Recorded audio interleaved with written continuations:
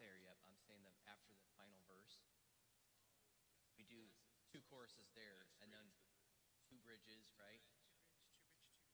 2 other bridge. And then just 2. All right.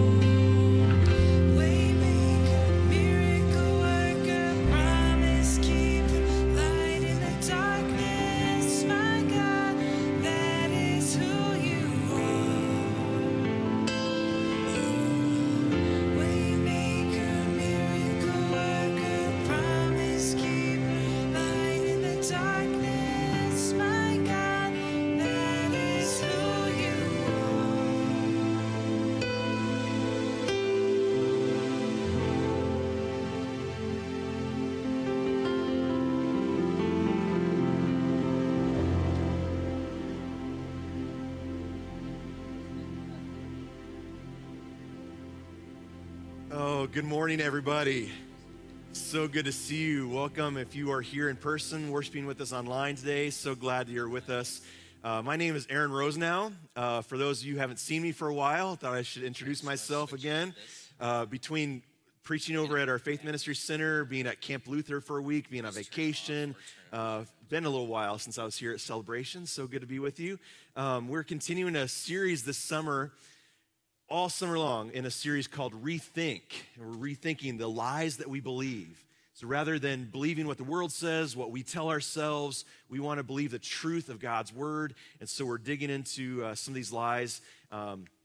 This week, we're talking about marriage and marital lies. Don't worry. There's something for everybody. No matter your station in life, even if marriage is a long way off or a long way behind, there's still something to be learned. This is also a service of communion today, so we'll be celebrating the Lord's Supper, and we'll invite you to come forward a little bit later.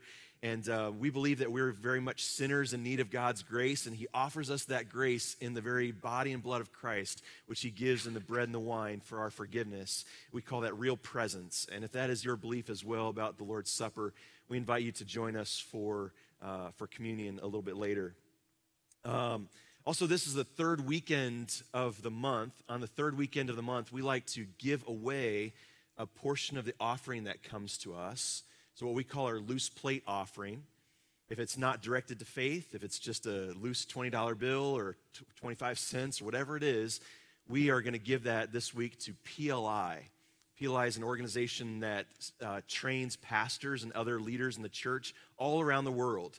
For instance, just in Ethiopia, training 10,000 pastors and lay leaders in that one country alone. So just a great ministry that we like to support, and so the offering will go there to PLI this week. Also tonight, if you hadn't heard, tonight Faith Lutheran has rented out Mead Pool here in Appleton, and we're just going to have a pool party from 7 to 9 p.m. tonight. So if you don't have anything else going on, if you want to invite your neighbors, your friends, anybody else, it's not restricted just to Faith members. Just come on out, enjoy the break from the sunshine, and join us at Mead Pool. And then last chance to sign up for Vacation Bible School. Vacation Bible School is coming up at the first week of August. So it actually starts July 31st on Monday. It goes through Thursday of that week, August 3rd. So if you're able to sign up your kids, your grandkids, your neighbors' kids, coworkers' kids for Vacation Bible School, it's great. There's still room for that. And I should say, just before we get started in worship today, that we have had to, at the last minute, literally in the last hour, adjust the music for today. So I was not planning on singing, but I'm going to be singing. And so have a lot of grace for the band as we sort of, we'll lead you as best we can in worship today. But let's stand up and worship the Lord as we sing together.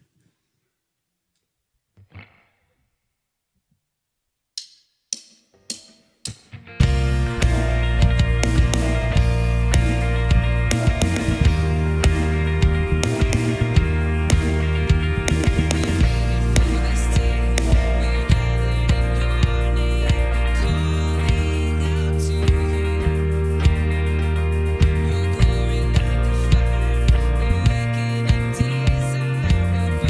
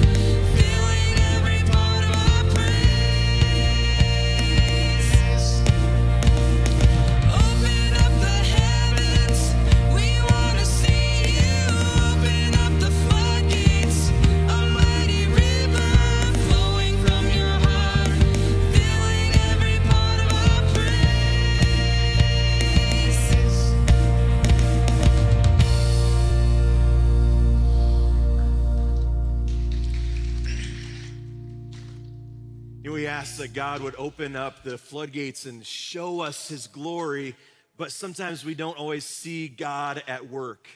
There are so many times where we feel that in our lives, though we want to see God, we want to see him at work, it's hard to find. So we're going to sing this next song. It's called Waymaker, which speaks so much to how God would actually demonstrate his work even when we can't see it. When we can't hear it, we don't feel it, God is still the one working, and he is bringing healing, he's bringing strength, he's bringing grace and love into our lives, even when it's not so obvious. Let's sing about the Waymaker.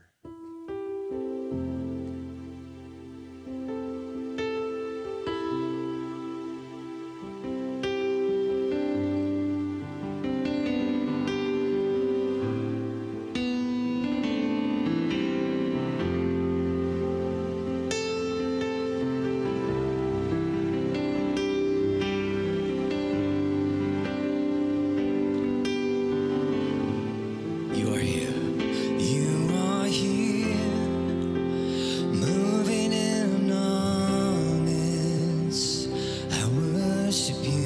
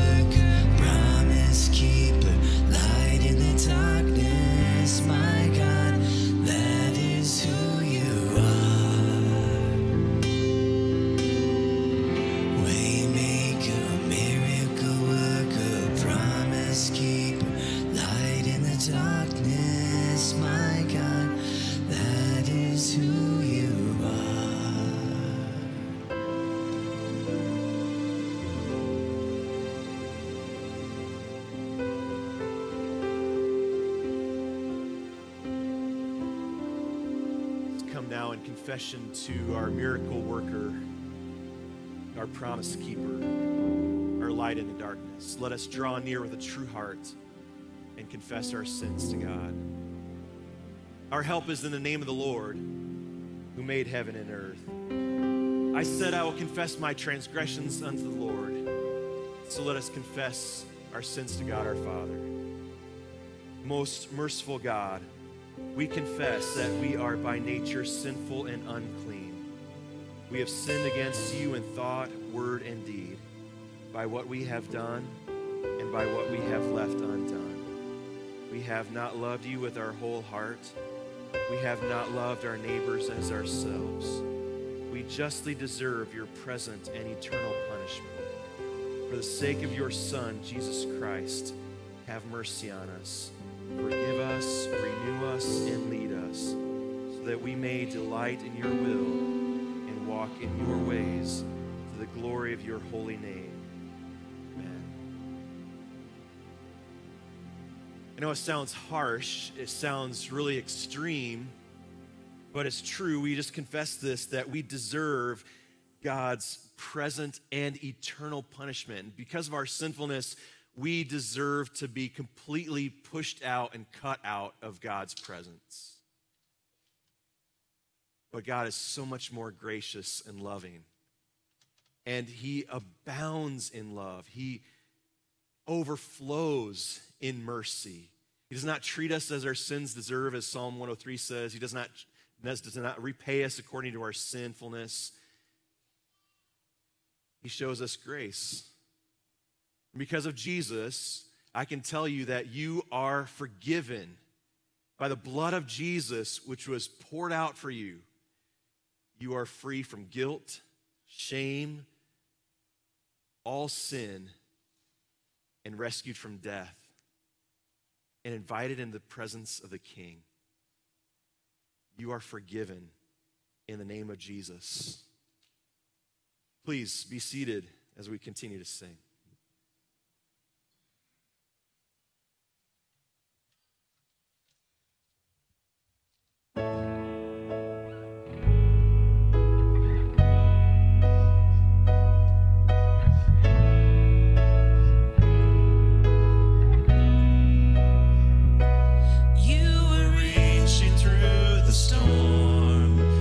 Walking on the water, even when I could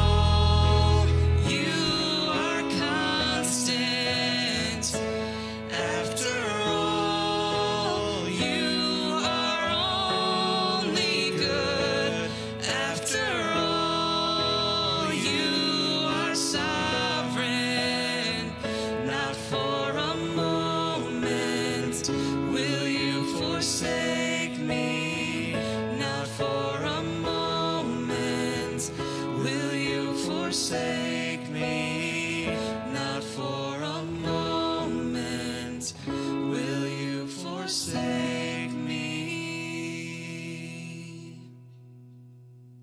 God, we are so very grateful of your promise that you will never leave us nor forsake us, no matter what it is that we're going through. I know that there are those in this room here worshiping with us online today who are going through some pretty big challenges, going through extreme hurt. There are those who are celebrating and full of joy. There are those who are full of grief and pain. And whatever it is, you never leave us. We know that your presence goes with us. So we pray, Lord, that you would remind us of that today. Help us to see you in the midst of each and every moment, to be our constant, to be our sovereign, to be the good in our life that will never leave us. Encourage us today with that great promise, Lord. In the name of Jesus, amen.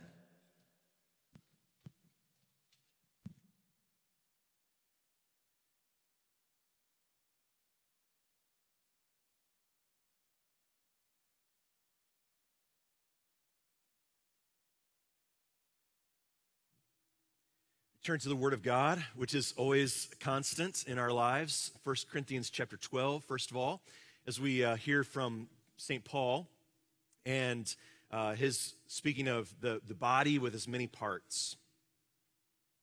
The body is a unit, though it is made up of many parts. And though all its parts are many, they form one body. So it is with Christ. For we were all baptized by one Spirit into one body, whether Jews or Greeks, slave or free, and we were all given the one Spirit to drink.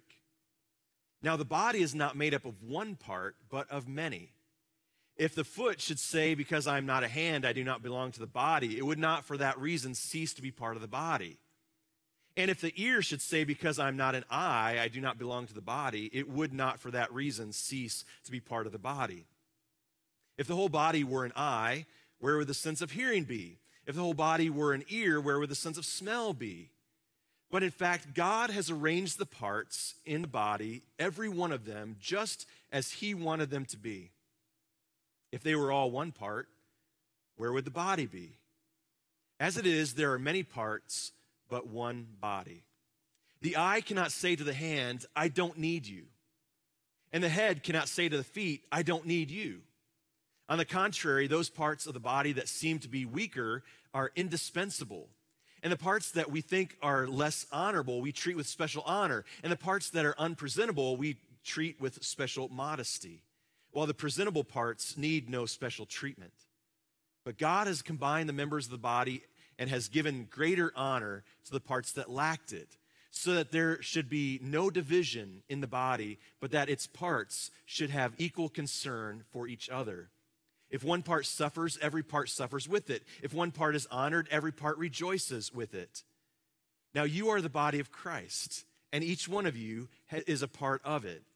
And in the church, God has appointed, first of all, apostles, second, prophets, third, teachers, then workers of miracles, also those having gifts of healing, those able to help others, those with a gift of administration, and those speaking in different kinds of tongues.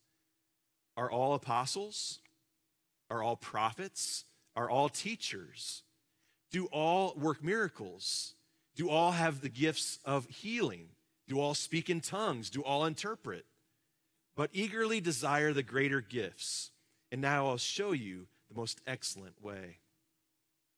Our second reading is from the book of Ephesians, chapter 5, as Paul speaks to the life of husbands and wives. Submit to one another out of reverence for Christ. Wives, submit to your husbands as to the Lord. For the husband is the head of the wife, as Christ is the head of the church, his body, of which he is the Savior. Now, as the church submits to Christ, so also wives should submit to their husbands in everything. Husbands, love your wives just as Christ loved the church and gave himself up for her, to make her holy, cleansing her by the washing with water through the word, and to present her to himself as a radiant church without stain or wrinkle or any other blemish, but holy and blameless. In the same way, husbands ought to love their wives as their own bodies. He who loves his wife loves himself. After all, no one ever hated his own body, but he feeds and cares for it, just as Christ does the church. For we are members of his body. For this reason, a man will leave his father and mother and be united to his wife, and the two will become one flesh. This is a profound mystery, but I'm talking about Christ and the church. However, each one of you also must love his wife as he loves himself, and the wife must respect her husband.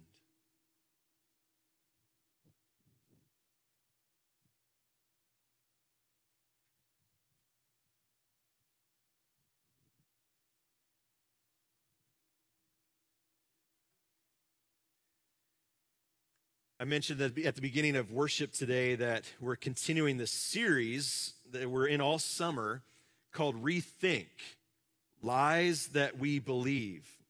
And again, last week and this week, we're talking specifically about marital lies. Lies that we believe about marriage. So there's an old joke that says that there are 3 rings in marriage. There's the engagement ring, the wedding ring, and the suffer ring. It's a joke. It's a really bad one. But I think there are a lot of people who view marriage that way. That marriage is, you're just destined for suffering. And I think that it might actually be part of the decline in marriage today. And I don't mean like decline in people's marriages, but I mean marriage overall. There are fewer people getting married than ever before. There are people who are waiting much later in life to get married. And I think part of it is this negative view about marriage. But marriage, by God's design, is not intended to be suffering. Marriage in God's design is supposed to be a blessing to husbands and wives and to everybody else around them. Although last week we talked about how it's hard work, right? It's hard work on both parts, husband and wife. You know the old expression, it takes 2 to tango. It takes 2 people to work hard to make a marriage work. It takes 2 to bring problems into a marriage. It takes 2 to bring solutions into the marriage. Now, I really should pause here really early on and just address all those of you who are not married. Maybe you're very young and marriage is way off in your future. Don't worry, there's still something for you to learn also. If you're divorced or single, or widowed, maybe you've been married way longer than I have and you're wondering, what does this young guy have to say about marriage? Or what can I learn? We've been in this so long, no use changing now. Don't tune out. Wherever you are in the marriage spectrum, don't tune out, because really what we're going to say today is applicable to every relationship in life. Not just marriage, but how you relate with your kids and your parents and your siblings and your classmates and your coworkers and your neighbors, your family members in every kind, right? You name it. Every relationship. Now, here's the lie that we're talking about today. Really, there are 2 of them, 2 lies. Number 1, my spouse should be more like me. And number 2, I should not have to change to make my marriage better. My spouse should be more like me, and I should not have to change to make our marriage better.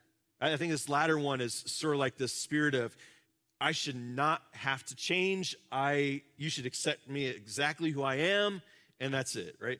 That's the mentality. Well, let's look at the first lie. My spouse should be more like me.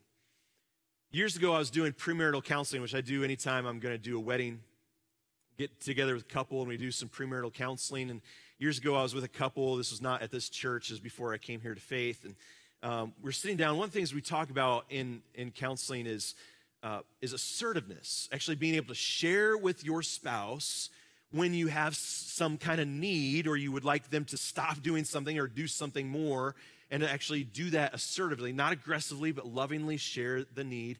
And on the other side of that, too, to be a good listener without judgment, without defensiveness. So assertiveness and active listening. And so we're doing this with this couple, and this young lady said what she wanted was her soon-to-be husband to actually get worked up about something.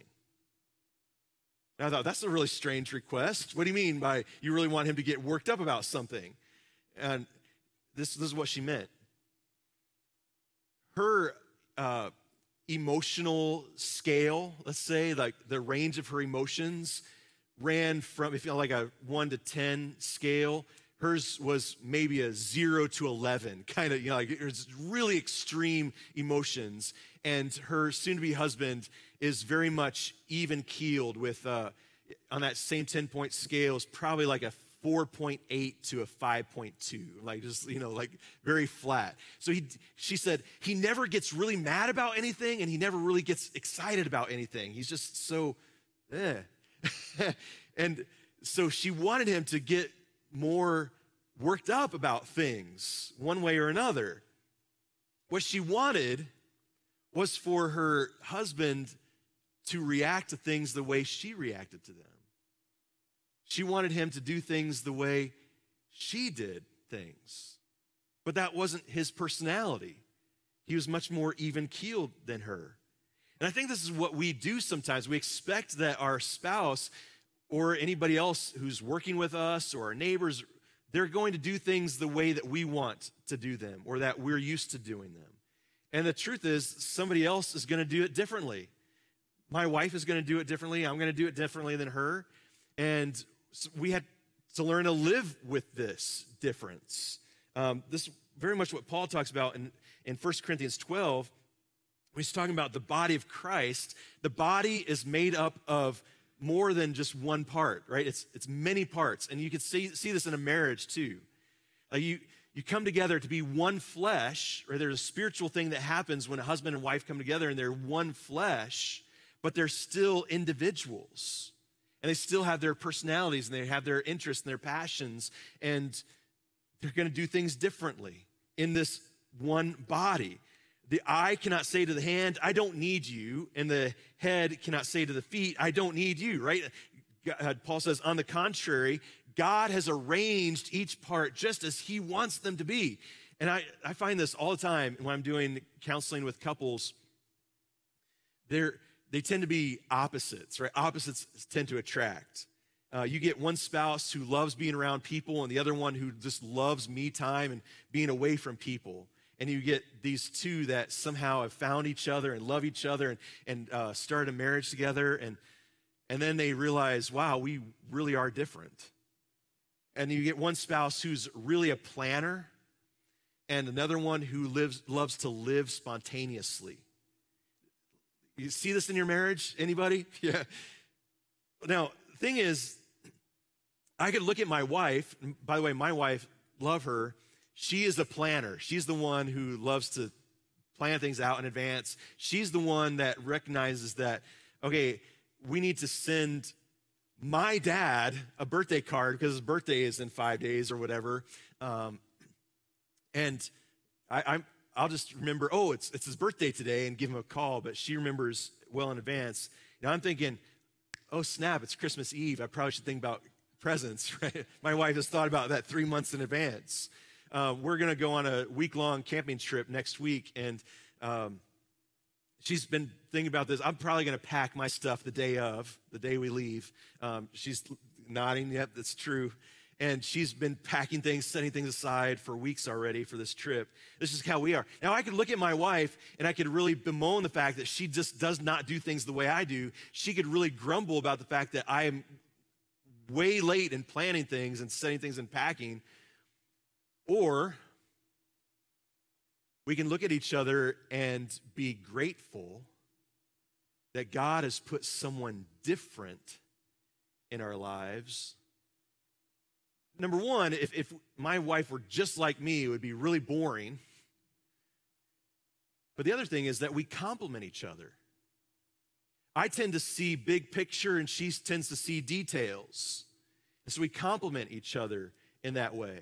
And there are a lot of different ways that we complement. We could actually see those differences as a problem, or we can see them as a blessing. My spouse does not need to be just like me. Now go back to that couple that had very different emotional scales, right? He's very even-keeled, as I said, and she's very extreme in her emotions. As they were talking about this a little bit in our premarital session, I asked her to consider sometime in their future when she had one of those days or weeks or months where everything was inside out and upside down. When she was so wound up in emotions that she didn't know what was up and down. And at that moment, thank God for Adam, her husband, who is so even-keeled. Because in that time when things are really rough for her and her emotions are like this, he can be her rock. I don't know if she really bought it, but that's what we try to work on with her. You make your own judgments on your own marriage, right? And make your plans for how you'll be thankful and grateful for your spouse and your partner. On the flip side of this, we should not expect that our spouse is going to be different, but I also should consider how I need to change to make our marriage better. So the second lie is I should not have to change. Let's put that up on the screen. I should not have to change to make our marriage better. That's the lie. To get into this a little bit, let's look at Ephesians chapter 5. I'm just going to look at a few verses here. Starting at verse 22, Ephesians 5. It says, "Wives, submit to your husbands as to the Lord. For the husband is the head of the wife, as Christ is the head of the church, his body, of which he is the Savior. Now, as the church submits to Christ, so also wives should submit to their husbands in everything." Blake, keep going. There you go. "Husbands, love your wives just as Christ loved the church and gave himself up for her." Now, a quick story. Very first wedding I did. I graduated from the seminary in 2002. That fall, start my new job at my first church as a pastor. And a couple came to me about a month later and said, "We want to get married in the spring." And I said, "Great, we'll do premarital counseling." Sat down with them in my office, and we each pulled out a Bible. I gave them each a Bible. I had a Bible. We opened up to Ephesians 5 because I said, we want to look at God's design for marriage. What does God tell us about marriage in his word? We go to Ephesians 5. And what I always do is I have the bride-to-be read the first few verses, Ephesians 5, 22, 23, 24, and I have the husband-to-be read the next several verses, starting at verse 25. And then, no kidding, this is what happened. The very first wedding, first premarital counseling session I ever did. We had the Bibles open, and he finishes reading, and she slams her Bible shut, puts it on her lap. She says, "Pastor, this is where I have a real problem with this." Don't get mad at me. I didn't write it. Right? And so I said, "Well, what's your problem? What's the objection?" And she said, "Well, why do I have to submit? And all he has to do is love." I said, "Oh, okay, I got your objection. Okay, let's look at this, though. Open your Bible again. Let's look at it. And just trust me here for a second. We'll actually see what it really means." And I told her, she looked at me really skeptically, but I said, "If you really understand this right, it's really the husband who gets the raw end of the deal on this one." But open it up. So let's look at this for a second. Now, Paul uses two words here. He says, "Wives, submit to your husbands, and husbands, love your wives." Right? But I think that Paul is using the two words submit and love somewhat interchangeably. They mean in this context, they're different words, but they give the same kind of concept of what we're supposed to do as husbands and wives. Now, we have this really negative concept about submission in our culture. The word submit kind of makes you think, oh, you mean I have to obey everything that he says? No, that's not what this means. It's not just husband barking out orders and wives then submitting. We kind of read this a lot of times, people, maybe one of the most controversial Bible passages, because especially in our context, in our culture, people think, well, that Paul is just old-fashioned and he's sexist. No, understood rightly, husbands and wives both are submitting and loving. So you go all the way back to the beginning of chapter 5 in Ephesians. So if you were to have a Bible open in front of you, you look at Ephesians 5, you go all the way back to the beginning of the chapter. This is in verse 22 and 25, but in verse 1, Paul says, be imitators of God, therefore. And by the way, he's not talking to husbands and wives at this point. He's talking to everybody. He's talking about every Christian, male, female, right? It doesn't matter. No matter your place in life, be imitators of God as dearly loved children and live a life of love, just as Christ loved us and gave himself up for us. Now, he's going to use that exact phrase a little bit later when he's talking about husbands, love your wives. Here he's talking about everybody. So wives, are you included in this? Yes, you are. Love as Christ loved us and gave himself up for us. So you're included in that also. Now, you look also where in verse 22, Paul says, wives, submit to your husbands as to the Lord, but the verse right before it, he's not talking about husbands and wives yet, but in verse 21, let's put that up on the screen, Paul says, submit to one another out of reverence for Christ. This is actually the whole flow of argument that Paul is using from chapter 5 all the way through. He's saying, live a life of love, be imitators of God. One way you do this, submit to one another. Submit to one another. That's how one way that you're an imitator of God is submit to one another. What does that mean, to submit? Well, submit means that you put yourself under someone else. This could be, as a parent, I'm going to put myself under my children and all of their needs. As an employer, as a boss, I'm going to put myself under my employees and those who report to me to serve them, to put their needs first. As a husband, I'm going to put my wife first and put myself below her.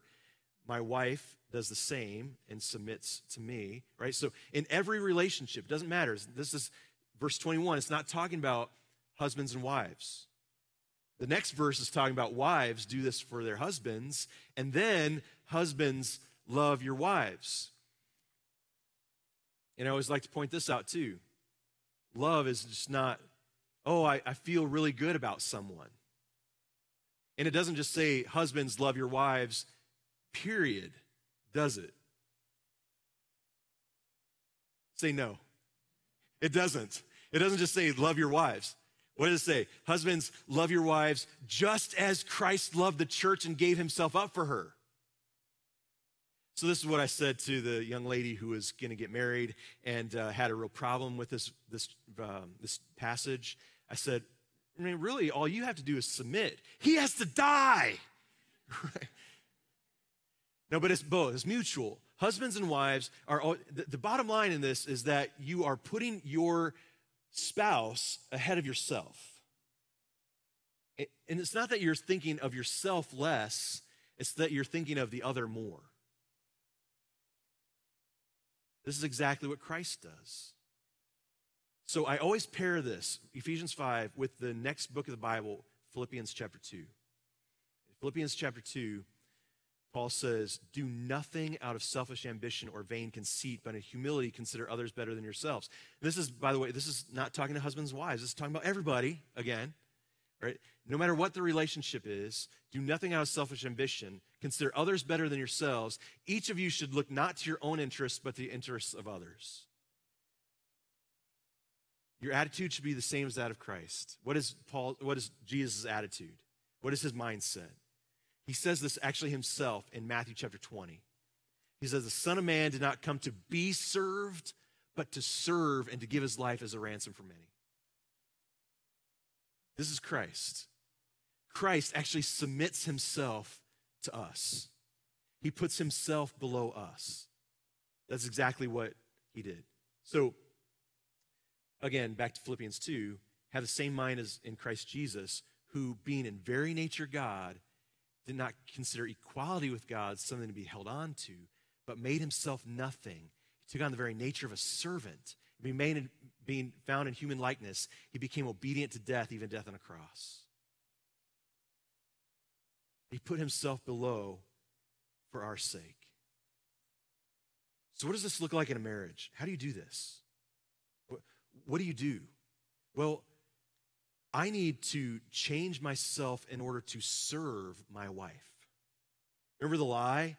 I shouldn't have to change. No, I should change myself so that I could love my wife. So there's a book that was written maybe 30 years ago now. Maybe many of you know it. It's called The 5 Love Languages. Gary Chapman wrote it. 5 love languages. Basically, we show love to others in certain ways, and we receive love in those ways. It might be quality time, or acts of service, or words of affirmation, physical touch, gifts. And I almost always find this, husbands and wives are different. So, one person might love to give gifts, and the other, and then they're thinking, well, my husband's never given me any gifts. He must not love me. No, how is he showing love? It's in a different way. Well, sometimes, my wife and I have different, if I do acts of service, I do something that she doesn't expect or doesn't ask for, it's just like filling up her love tank. It's like, oh, this is great. All I have to do is do something she didn't ask me to do, and she feels really great about it. That's her love language. So what I do in serving her is to think in her language, not in my own. So if my general way of showing love and receiving love is through words of affirmation, but hers is acts of service, I'm not just going to speak about it, I'm going to do acts of service. That's my serving her. That's changing myself for her sake. And this is the model of Christ, right? He submits and he serves us, and he gives us the model for us to do the same. To love and serve our spouses and, again, everybody else around us. Your spouse is not like you. Thank God, right? At the same time, you could change a little bit to be a blessing and service to your spouse. Amen? All right. So we're going to spend a little bit of time giving thanks to God, thanking God for what he has done through our song, but also through our giving. We're going to pass the baskets around and ask you to support the work of our congregation. Again, our third week offerings, part of our loose plate offering is going to PLI this week. Thank you for every way you support them, but you also support the work of Faith Lutheran and our ability to share this gospel news of Jesus, to guide our families in marriages and in every other way. You're helping us to do our work, so thank you for that. Let's sing.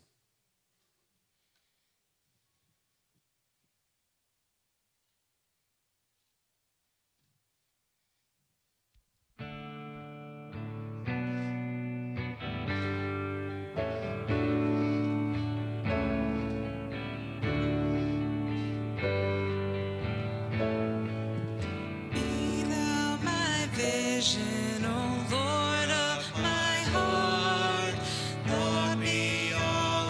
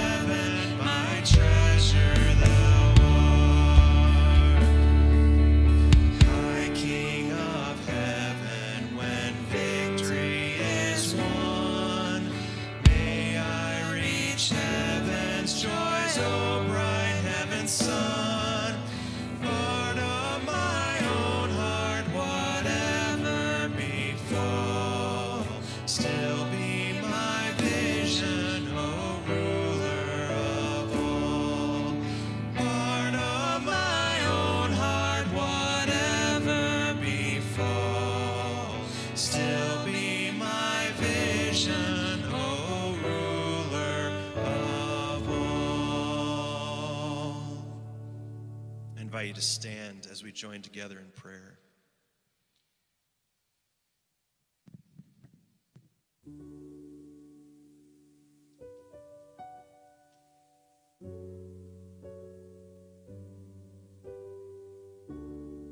Our gracious Lord and vision, our King of heaven, ruler of all. We lift up our prayers to you, trusting that you hear us for Christ's sake. On behalf of all those who are suffering and sick, those who are battling depression and addiction, those who are imprisoned, those who are victims of violence, those who are in pain, those nearing death, those facing the consequences of their actions and the actions of others. We pray that you would be their peace, their joy, their hope, their strength. For those who are mourning today, God, we lift up our prayer that you would give them comfort and faith. We pray for our brother Gary Mulheron on the passing of his Aunt Anne. We pray, Lord, for all marriages, for those who are celebrating life together in service, husbands serving wives, wives serving husbands. We thank you for those who are celebrating long years together. We thank you for Tom and Lois Murtis celebrating 40 years together, and Brian and Jackie Borkhardt, who are celebrating 42 years of marriage. God, we also pray for those who are grieving marriages that have ended. Pray for those who are grieving marriages never begun.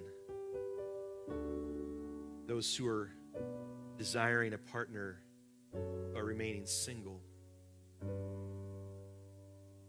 We pray that you would be their peace, their consolation, their companion. For those who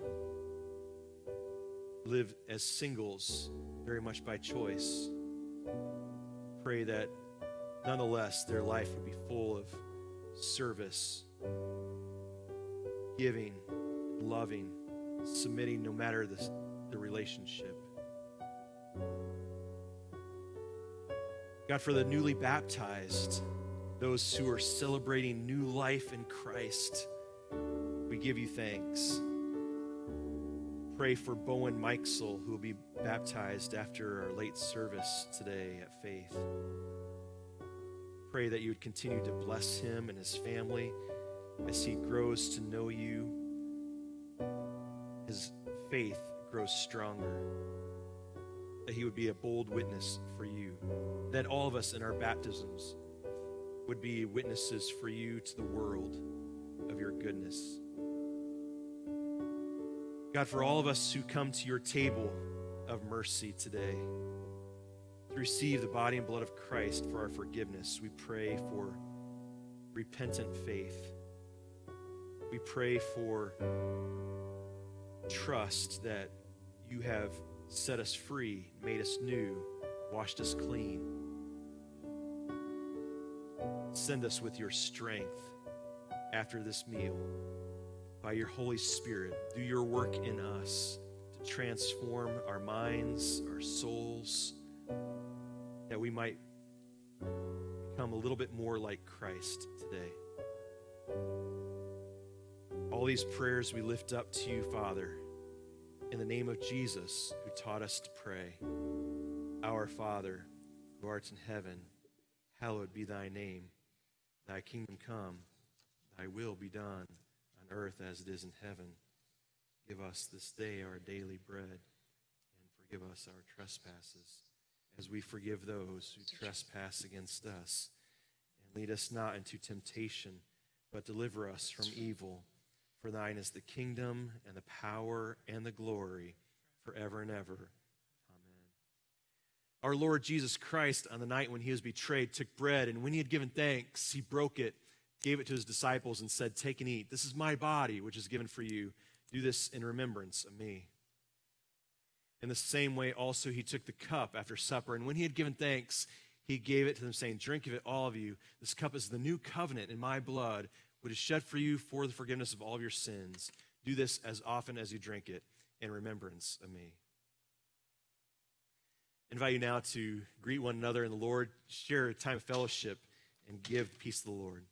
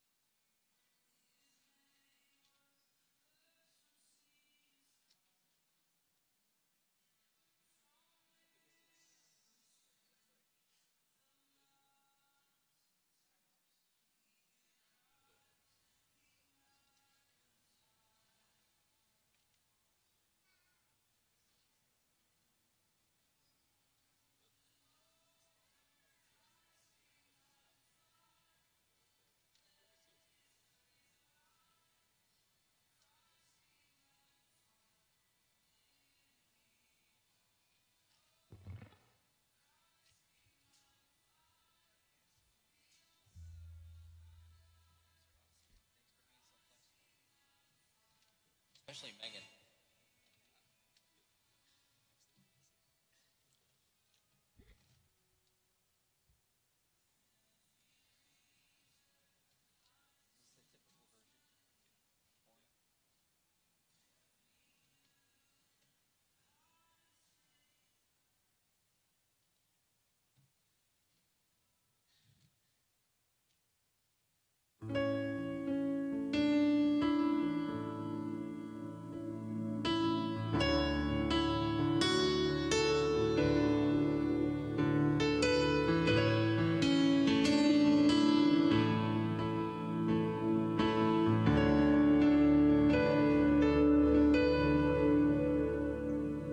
Come out of sadness from wherever you've been.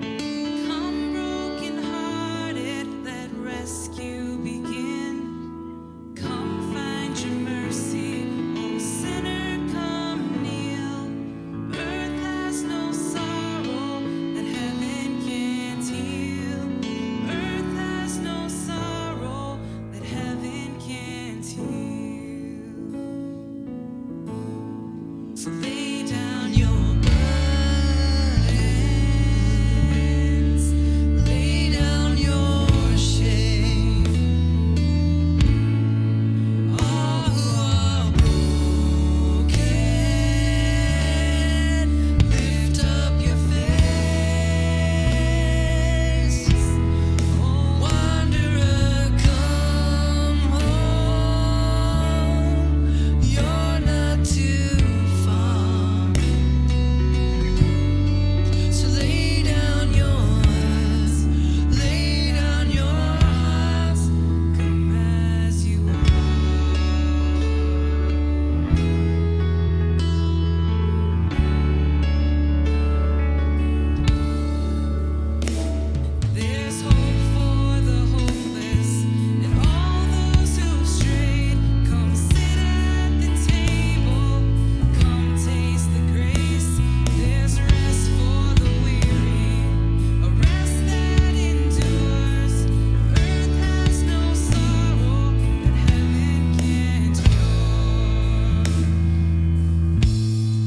So lay down your burdens, lay down your shame. Well, who are broken, lift up your face.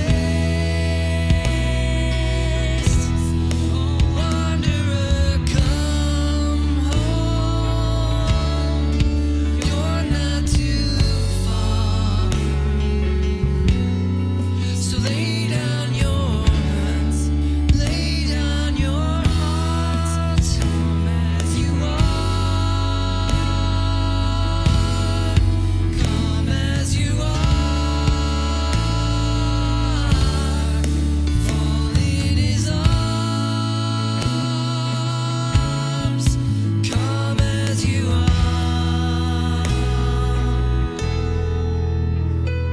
There's joy for the morning, oh sinner, be still. Earth has no sorrow that heaven can't heal. Earth has no sorrow that heaven can't heal.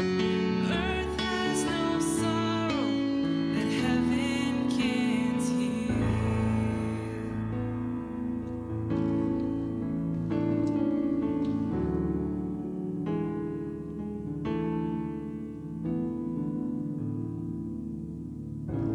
And may this body and blood of our Lord Jesus continue to strengthen you in faith. Know that you're forgiven. Go in peace. Please stand. The Lord bless you and keep you. The Lord make his face shine on you and be gracious to you. The Lord look upon you with his favor and give you his peace. And all God's people say, Amen.